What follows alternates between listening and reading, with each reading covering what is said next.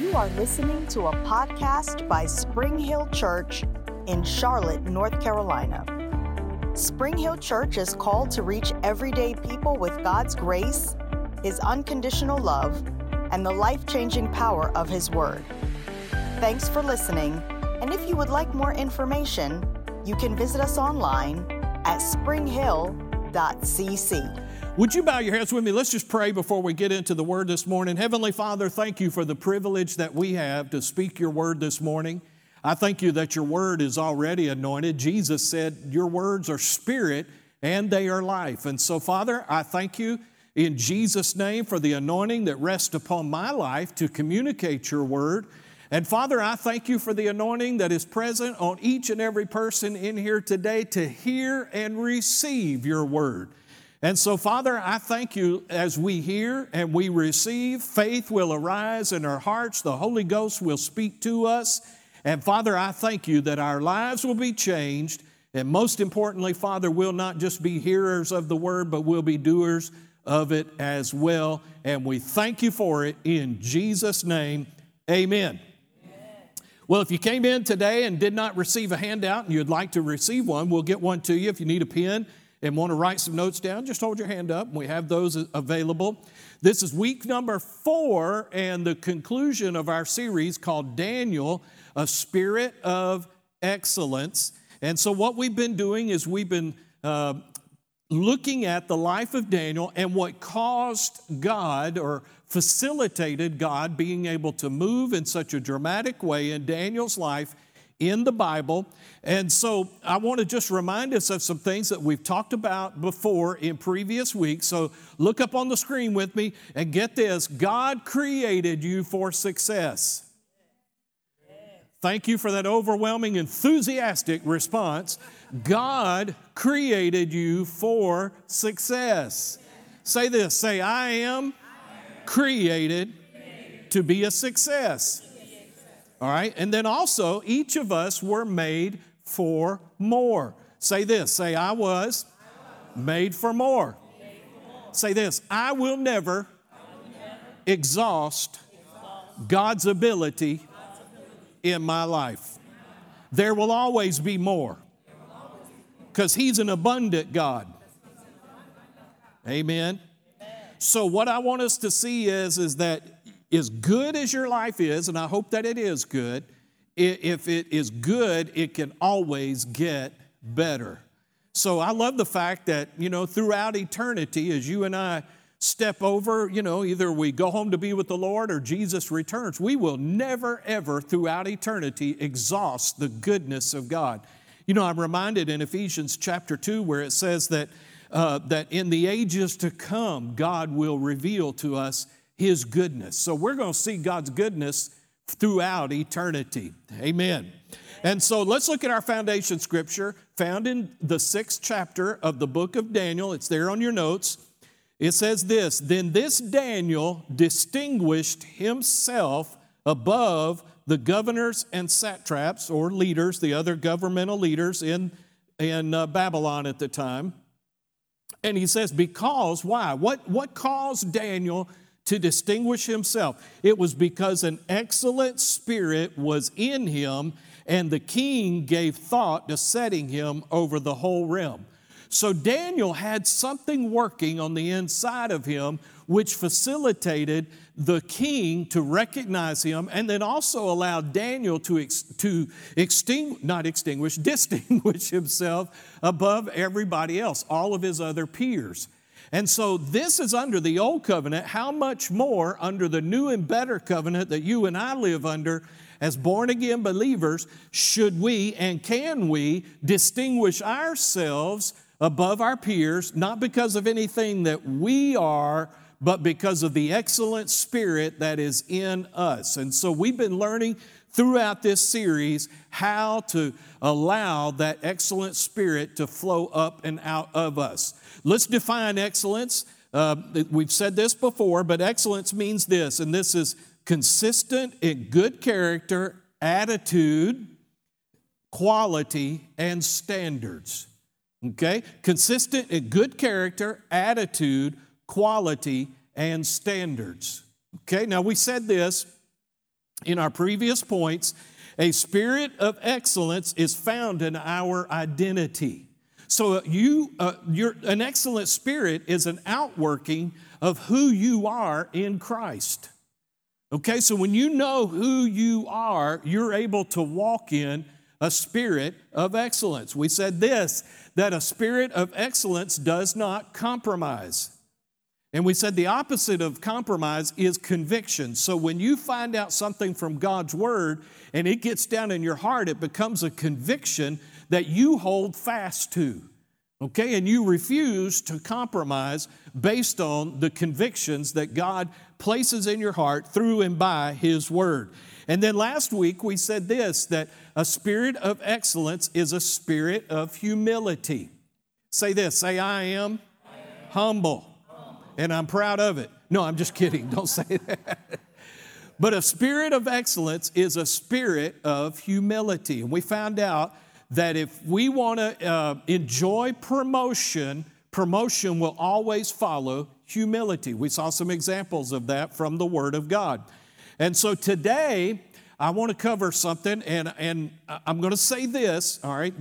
I'm not apologizing for it at all, but today, I'm just preparing myself to not hear a bunch of amens and noise and stuff like that. It might get a little quiet while we're talking about some of these things because what we're going to talk about causes you to look inward a little bit. So I'm okay with that, all right? Are you still here? All right, we haven't started talking about it yet. You can cough or something now, all right? So here we go. Let's talk about this, and this is the last area. And that is this, a spirit of excellence walks in integrity. Write that down, please. A spirit of excellence walks in integrity. And this is very, very important. And I'll go ahead and lay this out there, that if you're going to be a person of excellence that walks in integrity, please understand this up front. You're going to be going opposite of the way the most of the world functions. Okay? So just understand that. All right, so let's look at what the definition of integrity is. Integrity means this, the state, and I thought this was odd, the state of being whole, entire, or undiminished. Okay, we often think integrity is where I tell the truth. Well, that's part of it, but what you have to understand is, using that as an example, if that is part of integrity, when I tell the truth, it causes me to be whole. You know, when you live in truth, it allows you to be able to lay your head on your pillow at night knowing that you are living in truth.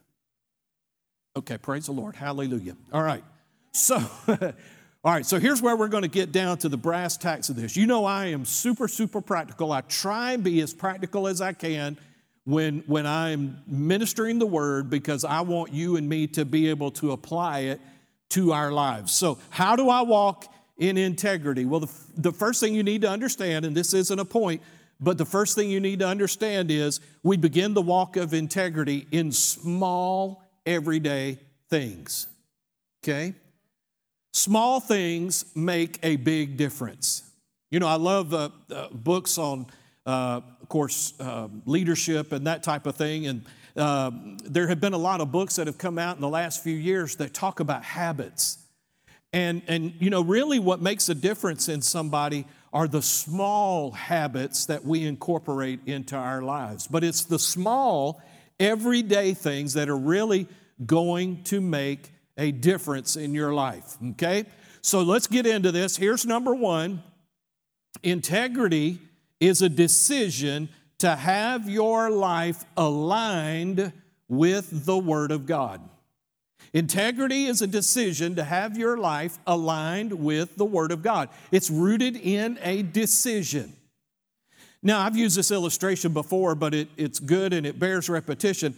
My very first car, way back when, was a 1973 Volkswagen Super Beetle. Now, for you young folks, you have Volkswagens today, but they're not real Volkswagens. They're fake Volkswagens. Real Volkswagens were the Beetle, okay? Anybody remember the Volkswagen Thing? That's what it was called, a Thing. Okay, you don't remember that? It was a model of VW back in the early 70s, and then they had the Volkswagen van, and then they had a couple of other models too. But my Volkswagen, my Super Beetle, was a great car. I drove the fool out of that car. And it was so simple, I could maintain it and everything. But there was something that went wrong on my car one time, and that is the front end got out of alignment. Now, our cars these days with power steering and all of that do get out of alignment, but you don't experience what you used to experience in an old car like that when your front end got out of alignment. What happened is, if your front end was out of alignment, if you picked up any speed going down the road, does anybody remember what would happen? Yeah. And your steering wheel would start shimmying and shaking. And you'd be going down the road like this, okay? Okay, so all because your front end got out of alignment, it would cause things to rattle that didn't normally rattle. It would cause things to shake that didn't normally shake. And you could break some stuff. You could cause damage to your car if you drove for a long time. Not only would your tires wear out unevenly and all that kind of stuff, but stuff, because of all that vibration and everything, could start falling off and falling apart. So it was not a good thing for you to allow your front end to get out of alignment. Well, how many of you know if your life is not aligned with the Word of God, if your life gets out of alignment with God's Word, stuff will begin to shake, stuff will begin to rattle, and stuff will begin to break and fall apart. So you need to keep your life aligned with the Word of God. So the first thing that you do when you make the decision, I'm going to live a life of a spirit of excellence, but I'm going to live a life of integrity, is that I have to make the decision. If this book says it, I'm going to orient my life to this book. We've got to get away from trying to make the book fit our life. Okay? So what people have throughout the centuries tried to change what was written in the Bible to fit their life. Well, you might mess with some words and stuff, but God doesn't change, okay? So He is always the same. So you are better off aligning your life with the Word of God, and that's the first step to getting on the road to integrity. Here's the second thing. Write this down, please. Integrity is something, and I alluded to this earlier, but something you must practice every day. Say practice. Integrity is something you must practice every day. Now, can I say this to you? You do not get a day off from integrity. You can't live a life of integrity Monday through Friday, and then Saturday and Sunday just kind of let your hair hang down and let come what may, and I get a couple days off here. No. Living a life of integrity is a 24/7, 365 occupation. It's something that you have to do, and you do it every day. Now, I put parenthetically on there, this is not human nature. See, we want to live, I'm not including y'all. Let me rephrase that. A lot of people want to live a life of integrity while everybody's watching. But a real life of integrity is, what do you do when nobody's looking? Because here's why. God is looking all the time. So what is your behavior like? What are your attitudes like when nobody's watching you? Are you still consistent when nobody's looking? Because this is an everyday thing that we have to practice. Now, I use that word practice on purpose because what we need to understand is that what you practice on a long-term basis will become part of who you are. Okay? And it takes practice.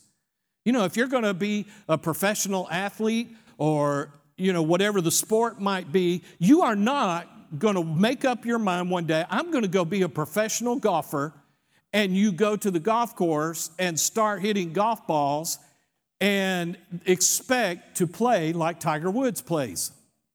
Okay? Tiger Woods has practiced, and all those other PGA professionals, they practice every day.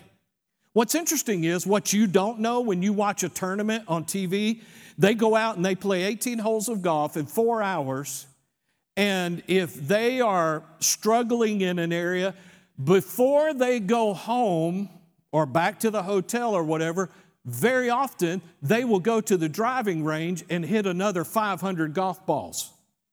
Why? Because they're trying to practice and figure out what they need to tweak in order to be able to play better the next day. So a life of integrity, living a life of excellence and integrity is something you are going to have to practice every day.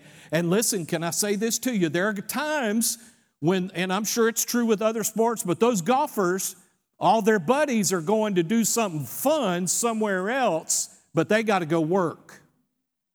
You're going to have to do some things sometimes when everybody else is wanting to do something else. You got to go practice. Amen. Hallelujah. All right. Now, here's where we start getting into the brass tacks of all of this. All right. Here's number 3. Okay. Now we're learning how do I walk in integrity. Number 3, don't give your word unless you plan to keep it. Don't give your word unless you intend to keep it. And can I say this to you? Unfortunately, Christians are just as bad as worldly people at this. We don't mean to be, but we are. And we got to fix it. If there's anything anybody ought to be able to look to a born-again believer for, is this. We say what we mean what we say, and we will do what we say we will do. Okay, so don't give your word unless you intend to keep it. Now, let's look at some verses to back this up. Psalm 15, verse 4. I'm going to read it from the New Living first. It says, those, and the question is, in this psalm, David wrote and he said, Lord, who can ascend to your holy hill? Who can dwell in your presence? And he asked some other questions.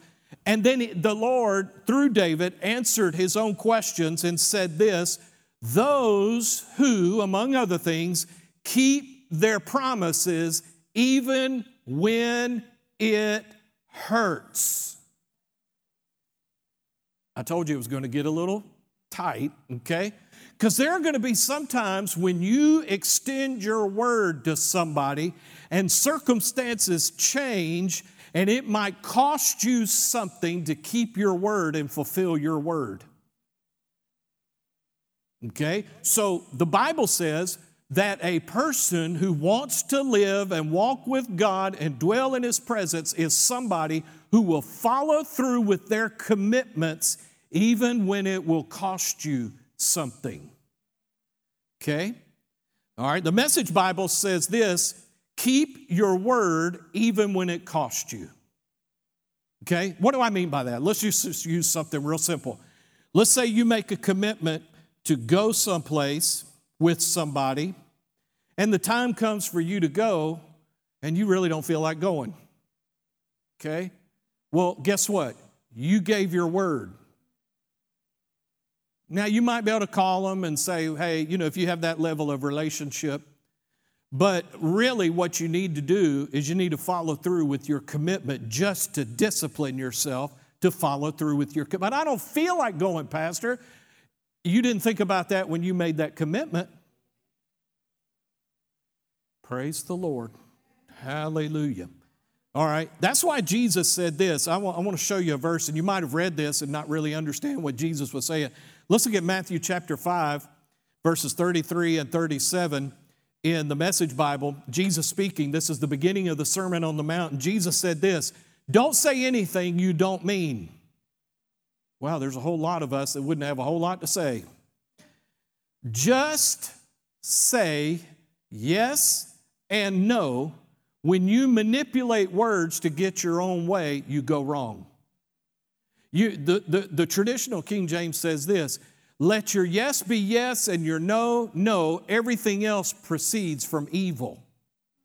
Now, what Jesus was saying, he wasn't saying that you can't have a conversation with somebody, and if somebody says, your hair looks nice today, yes.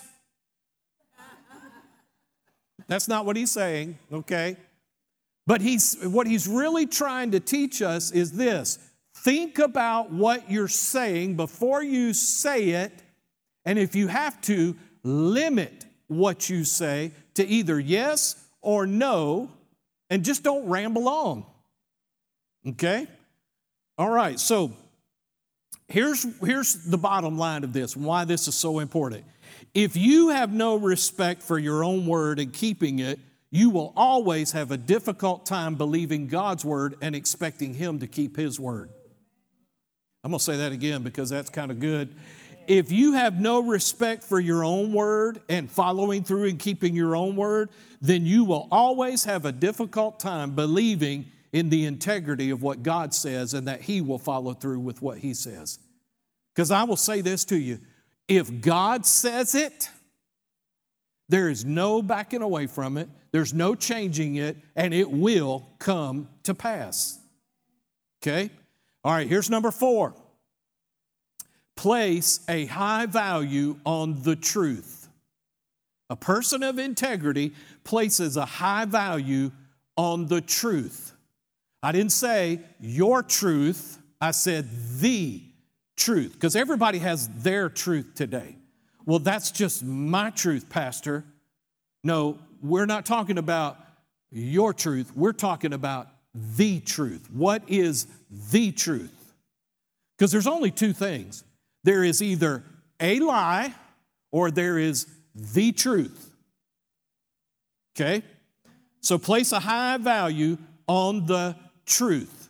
Now, this especially is going to fly in the face of culture today because there's so much gray area. You know, everything's not quite as black and white as it used to be as far as cut and dry.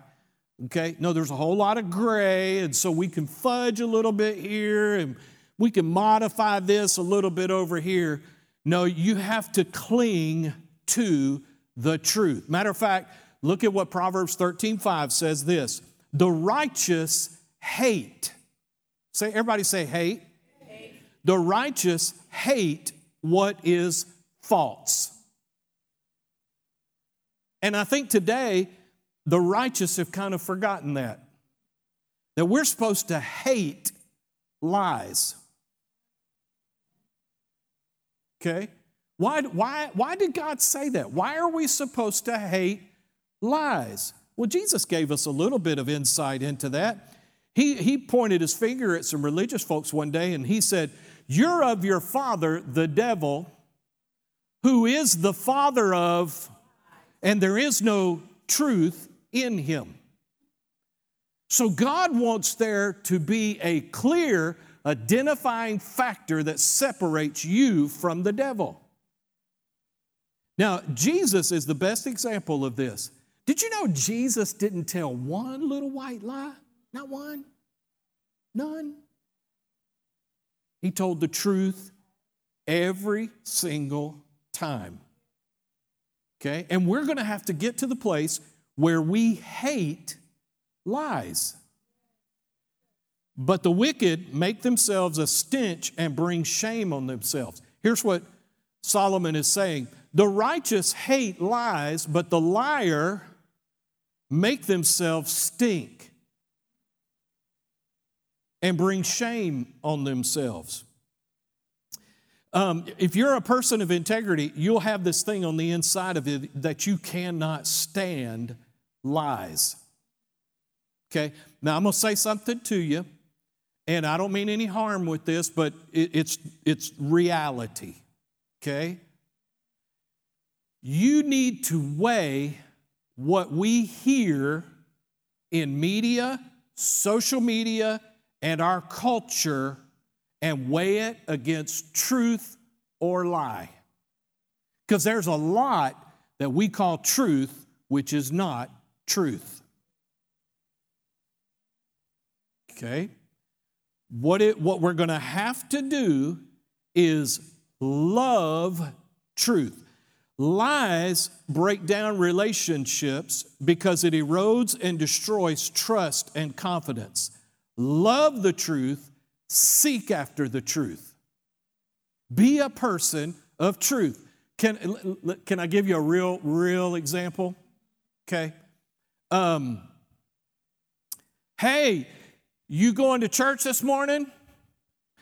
No, I don't think so, because I got something else I want to do and I have to do. And so why don't you just say, no, I'm not going? Why aren't you going? I don't want to. Why? Because that's the truth. I'd rather you look me in the eye and say, Pastor, I didn't come to church Sunday because I didn't want to, than to give me a whole shopping list of excuses as to why you didn't come. I'm just being real, okay? Well, you know, I called in sick today to work because I just really needed a day off. No, what you really wanted was to keep your rear end at home but get paid for it. That's the truth. I can tell that just thrilled you to no end. Okay. All right. Seek after the truth. Love the truth. Okay? And reject lies. Don't believe lies. Push for the truth. Pursue after truth. Now, if that wasn't enough, here's number 5. Ready? Do not be greedy. I'm not greedy, Pastor. Surely you're not talking to me. We'll see. Proverbs 15, verse 27 in the New Living says this: greed brings grief to the whole family, but those who hate bribes will live. There is, according to this, one of the biggest things that will tear a family up is greed. You know how I know that? Let a patriarch or matriarch of the family pass away and leave a will that's vague. You'll find out who's greedy and who's not, and I guarantee you it'll break up that family. I know of family members that have not spoken in years because they did not get what they thought they should have gotten in an inheritance. I know that's none of y'all, okay? But it's true. You've probably heard about it happening too. I thought Mama left me the house, and I didn't get nothing. Mama should have left me the house. I mean, you know, because I'm the one that cut the grass all the time. No, you're just greedy. Okay? Here's another area of this same thing, Proverbs 13:11. And I like the way the New Living, it's just kind of in your face. Wealth from get-rich-quick schemes quickly disappears. Wealth from hard work grows over time. Now, I've talked about this before. I'm not a fan of the lottery. However, if you do play and you win, don't forget to tithe, all right? That's all I'm saying, and we'll pray for your forgiveness after you tithe. But no, here's the thing. There are documentaries on television that have shown people that have won an extravagant amount of money playing the lottery absolutely destroyed their lives because of it. You know why? Because it's hard to take poverty out of a rich person. What does that mean? That means if you had a poverty mentality before you come into a lot of money, you're going to jack your life up and yourself up. You're just going to have a lot of money and be able to do it. Somebody says, I came to church to learn about Jesus. Hallelujah. I didn't come to learn about this kind of stuff. Well, guess what? This is how Jesus lived. And if you're going to live like Jesus, you're going to have to get rid of greed and make sure it's not a part of your life. Can I just say this to you? If you're approached with a get-rich-quick thing, just follow this rule. If it seems too good to be true, it usually is. Anybody ever encountered that before? Okay? All right? So listen, don't be greedy. Here's another aspect of this. If you're in business, you'll understand this. Do not go for an unfair edge in your business dealings. But Pastor, I need to make a profit. Yeah, making a profit's fine. But when you go at it by taking advantage of other people, that's wrong. You give value for what is being paid for by the other person. I heard this story, and I don't know if it's true or not, but it's a good story nonetheless.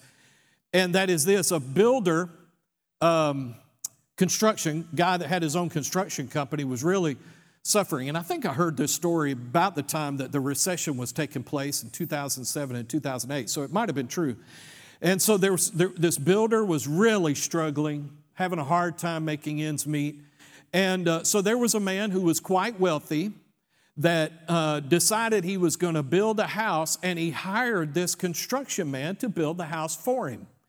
And at upfront cost, he wrote the man a check for $200,000 so he could go buy his materials and get ready and start the job, and then in the process build the house. So the builder does exactly that. He goes and he gets started on the house, and all of a sudden the thought crosses his mind, you know, if I cut some corners, I'll be able to increase my profit on this house. And so in the process of building the house, he figured out ways that he could cut corners and do things cheaply and do things not quite right. Little, fudging here and there. And he figured he could make himself an extra $40,000 out of the construction of that house. So he finished the house, built the house. And so on the surface, this house looked perfect. Immaculate, okay? But the construction guy, the builder, knew what he had done to cut corners. So the wealthy man shows up to take possession of his house that he has already paid for, and so he is looking over the house, and he said, this is a fine house. This is a great house. He said, but come to think of it, I really don't need another house. Handed the man the keys and said, here, you just built yourself a house. And don't you know, that builder was like, man, I wish I had not cut corners. See, you never know what God might do in your situation. You might end up with something that you cut corners on. Hallelujah. Always give value for what is being paid for by the other person. See, integrity always goes above and beyond all that we do, especially where money is concerned. Folks, listen to me. As Christians, we're going to have to do stuff better than everybody else just to break even. There's an old saying, I don't know if you've ever heard this saying before, but there are 3 types of people that you don't do business with: painters, prostitutes, and preachers. Anybody ever heard that before? Okay. Why? Because all 3 have a reputation of not being good or integritous in what they do. And that's a shame. So as a preacher, I have to do everything a little better than everybody else just to break even and be considered equal. And unfortunately, that's the way it is with Christians. So where money is concerned, we have to do things a little bit better, with a little more integrity, just so we're viewed in the eyes of the world the same as everybody else. Okay? Now, integrity, and this will do you good if you'll just listen to this, and maybe I didn't include it in your notes, but if you want to write it down. Integrity always goes for the betterment of the other person and not yourself. Integrity always goes for the betterment of the other person and not yourself. I promise you, particularly in your business dealings, okay, always look for a way for somebody else to win and not you. And here's what will happen. God will make sure you win. Okay? All right? Now, here's the next one. Number 6, maintain moral purity. Maintain moral purity. Now, I want to just put a little addendum on this and say this, okay? All of us are a work in progress. None of us are perfect, but it's how we aim and purpose to live. All right? So I want to make sure you understand that, okay? So maintain moral purity. What does that mean? That means if you want to walk integrity, then you must walk in a high biblical standard where your sex life is concerned. Okay? All right? Now, as a pastor, particularly as a single pastor, I have to do this. So there's certain standards that I have said. I'll talk more about this. Look at 1 Timothy chapter 4 and verse 12. Paul writing to Timothy, he said this, "Let no one despise your youth, but be an example." Now this part's true to everybody, but be an example to the believers in word, in conduct, in love, in spirit, in faith, and purity. We need to live pure lives. What does that mean, Pastor? Well, that means you don't have sex outside of marriage. I told you it was going to get real plain, real blunt, okay? You don't have sex out, but Pastor, I already did. Okay, well, let's get down here. Let's ask for forgiveness. God is a God of mercy, and He's a forgiving God, okay? But don't keep doing it. Was that too hard? Okay? We got to live pure lives, all right? So here's what you need to settle in your mind, particularly where marriage is concerned, okay? We have to maintain the integrity of our marriage even in a society that no longer does. You know, it grieves my heart to find out that the divorce rate in the body of Christ is the same as or more than the world. Now, I understand things happen. I get that, okay? And again, there is therefore now no condemnation to them that are in Christ Jesus. But don't go into your marriage relationship with this kind of thinking. Well, if we get into this and it just doesn't work out, well then, you know, it's all right, we'll move on. No, you stay at it, you work at it, but a huge part of that is purity. Okay? Look at 1 Thessalonians chapter 5 and verse 22. 5 little words in this Passion Translation of this verse, and it says this: avoid every appearance of evil. Okay? What does that mean? I'm going to be real practical. Okay? Real practical. Y'all want practical? Okay? I'm going to use me. I'm not going to talk about you. I'm going to use me. As a single pastor, I don't need to have a steady flow of women coming to my apartment. Even though there might not be anything happening, we're just watching TV. It's what do my neighbors think about that know I'm a pastor.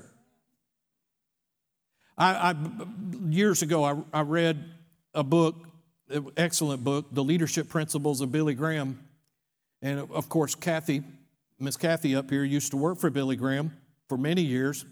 I think she started when Billy was a baby. But I'm just teasing. No, she didn't. She worked for him for a long time, though. Okay.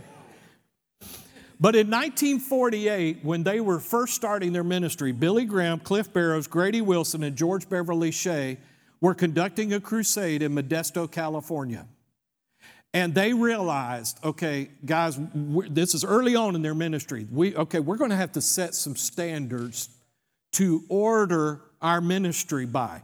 So they got together while that crusade was going on, and they wrote down what's called the Modesto Manifesto. Okay, kind of a catchy little name. But what they did is the 4 of those men came up with the standards that they were going to conduct ministry by, and they did for the rest of their careers and lives, actually, in ministry.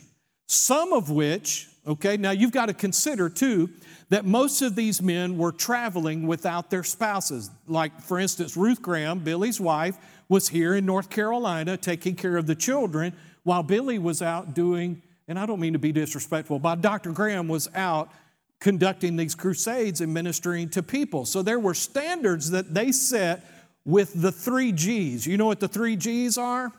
The gold, the glory, and the girls. That's what every minister has to look out after.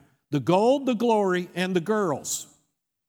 So they set up financial standards, way things were going to be conducted in ministry where finances were concerned.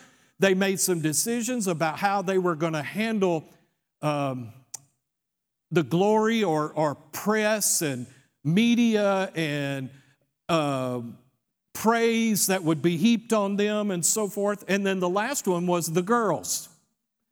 And they made decisions. Billy Graham, starting in 1948, and I don't know when he stopped this. I guess at some point it wasn't necessary anymore. But if he was staying in a hotel room, somebody else, usually 1 or 2 other people, would accommodate him or go with him to accompany him, is what I'm trying to say, to his hotel room and would check the hotel room before he stayed in the room by himself. Because here's why. There's women that would sneak into the hotel rooms and wait for them to get back. And they wouldn't know that they were there until it was too late. And then there's the appearance of evil. Those are standards that we as believers need to operate by so that we avoid even the appearance of evil. Oh, Pastor, that's just so extreme. I don't want to have to live my life that way. Well, then don't expect the benefits and to be able to live a life of excellence and integrity. Because there are going to have to be some decisions, some tough decisions that we make. I remember, I'll tell this story real quick. This was, I was in Bible school. I had come home for Thanksgiving break or Christmas break. I think it was Christmas break. And I was over at some friends. We had some family friends. And matter of fact, I know it was at Christmas. It was approaching New Year's. And so I got sent to go to the grocery store to buy sparkling grape juice. You know what that is, right? Looks like Shampipple. Yeah. Some of y'all don't know what that is. Okay, some older folks, we know. Ernestine, you know what Shampipple is, don't you? If you know Fred Sanford, you know what Shampipple is. Okay, but anyway, it looks like bottles of champagne. And I had 6 of those bottles. I had 3 in this hand and 3 in this hand. And I walked up to the cashier. Here I am, a Bible school student with what looks like 6 champagne bottles. And I remember there was these 2 older women in the line in front of me. And I remember one of them turned around and looked at me and went, look at that. And I tried to say, it's not what you think. Now, there's nothing wrong with that. And it was purely innocent and all that. You know, we weren't going to toast and get drunk or anything like that. But I walked away from that situation knowing people are going to make assumptions even when they don't know what's happening. All right? Now, let's go on quickly. Number 7, rather. Here's this. Stay out of areas. Write this down. Stay out of areas that you don't belong. Stay out of areas that you don't belong. The old-timers, the country folks used to say it this way. Get somewhere and... Okay, you know what that means. This is grown folk conversation. Okay? All right. Stay out of areas you do not belong. I love what this verse in 1 Thessalonians 4:11 in the Message Bible says this. Stay calm and read those next 3 words with me and mind your own business. 4 words. If believers could just learn that. Do your own job. You've heard all this from us before, but a reminder never hurts. Okay? So don't try and insert yourself into situations where you do not belong. Okay? Now, I'm going to make a couple of other statements, and I'm going to hopefully not rub anybody the wrong way. Let me read this verse to you from the New Living. Proverbs 18, verse 13 says this: spouting off before listening to the facts is both shameful and foolish. Okay, now I'm going to make this comment, and please hear my heart, okay? There have been people that have gotten mad at me and left our church because I did not make certain comments on social justice issues. Okay? From the pulpit. Now, here's why I choose not to do that. Here's the reason why. This verse right here. Because I don't know the facts. I might have heard, just like you have heard, what the media wants me to think about that situation, but I do not know the facts. And thank you very much, I do not want to make a fool out of myself. So I would rather keep my mouth shut and offend you than spout off on something that I don't know anything about. And there's a lot of people, particularly where social justice issues are concerned, that don't know the facts but yet formulate opinions. Now, there have been situations that I have been vocal on because it was very cut and dry, very obvious. When you see things happen and it's very obvious, okay, there's no denying that. But when there's been other situations where it wasn't so cut and dry, for instance, in a situation where there were only two people involved, there was no cameras, there was no video, there's nothing else, and all you're going by is the testimony of one person because the other person's now dead. Okay? But the media wants you to perceive something else, so they present it to you from a certain light. And please understand this, y'all. A lot of times that happens because the media likes to stir stuff up. And so for me to jump on a bandwagon out of assumption is wrong because I don't know the facts. And truth be told, you don't either. Is that too plain for you? Okay? So if it's cut and dry, and I have, where it has been very obvious, no denying that wrong was wrong. Okay? But I don't operate on supposition or assumption, and neither should you. Okay? Let me show you another scripture. I can tell you're just so excited about this. Proverbs 26, verse 17 in the Amplified said this, and I love Proverbs, it's so real. It says this: he who passing by stops to meddle with strife that is none of his business is like one who takes a dog by the ears. Now, I want you to think about something and just imagine with me the meanest dog that you know or have ever been around. Whatever breed, it doesn't matter. And how aggravated do you think that dog gets if you were to just grab that dog by the two ears and hold on and yank as hard as you could? That dog's going to bite, and that dog's going to respond. Solomon said this: he who passing by stops to meddle with strife that is none of his business is exactly that. Can I say this to you? If you're going to meddle in strife that is not your own, you're going to get bitten. Am I helping anybody? All right. We're being very, very practical today. All right, now, let's move on quick because I got to wind this down. All right, number 8 is really not a how-to, but it's more of a benefit of. But here we go. The world cannot slam the door on a child of God who walks in integrity. I'm going to prove it to you. The world cannot slam the door on the child of God who chooses to live a life of integrity. It might be hard. It might be tough. Listen, I didn't like it when those people had those conversations with me and say, Pastor, because you didn't address this situation right here, we're out. I didn't like it. Okay? It was not fun. It was not comfortable. All right? But what I had to remember was hold on to your integrity, because in the long run, that will pay off. Okay? So what are the benefits of living a life of integrity? Proverbs 25, verse 21, Psalms 25, verse 21, David said this, let integrity and uprightness preserve me, for I wait for you. A heart of integrity will cause you to be preserved. Everybody else will start falling away, but there you'll be right there, plugging along, doing what God's called you to do. Psalm 26, verse 1, David wrote this, vindicate me, O Lord, for I have walked in my integrity.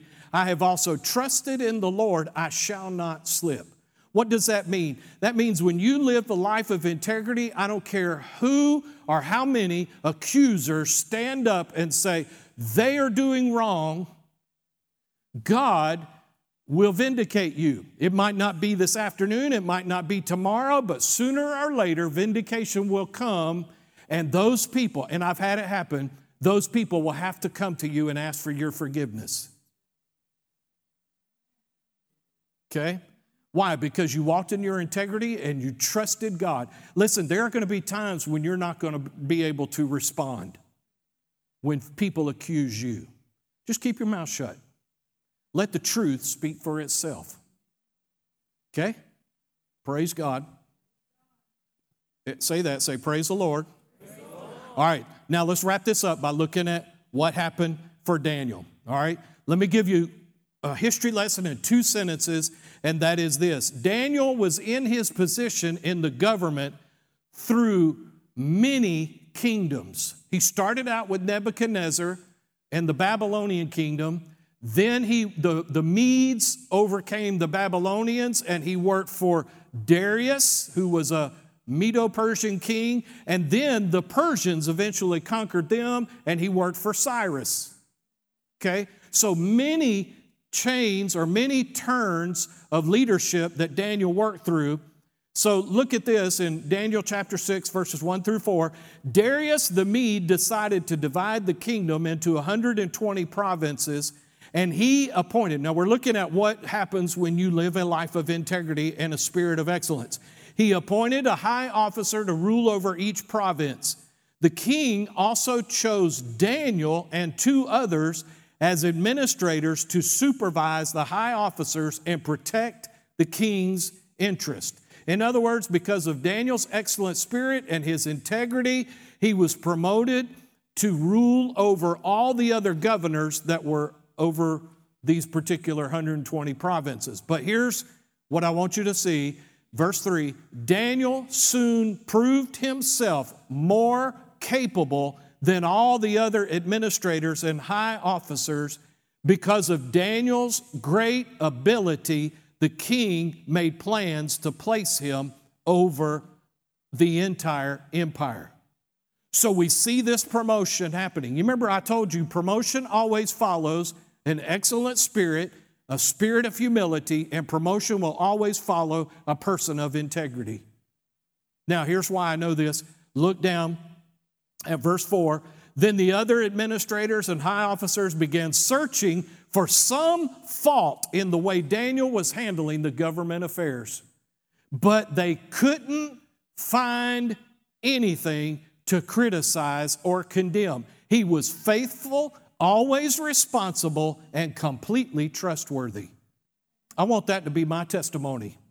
That when it's all said and done, people will look at my life, look at our leadership, our church, and be able to say they couldn't find anything to criticize or condemn, that we were always faithful, always responsible, and completely trustworthy.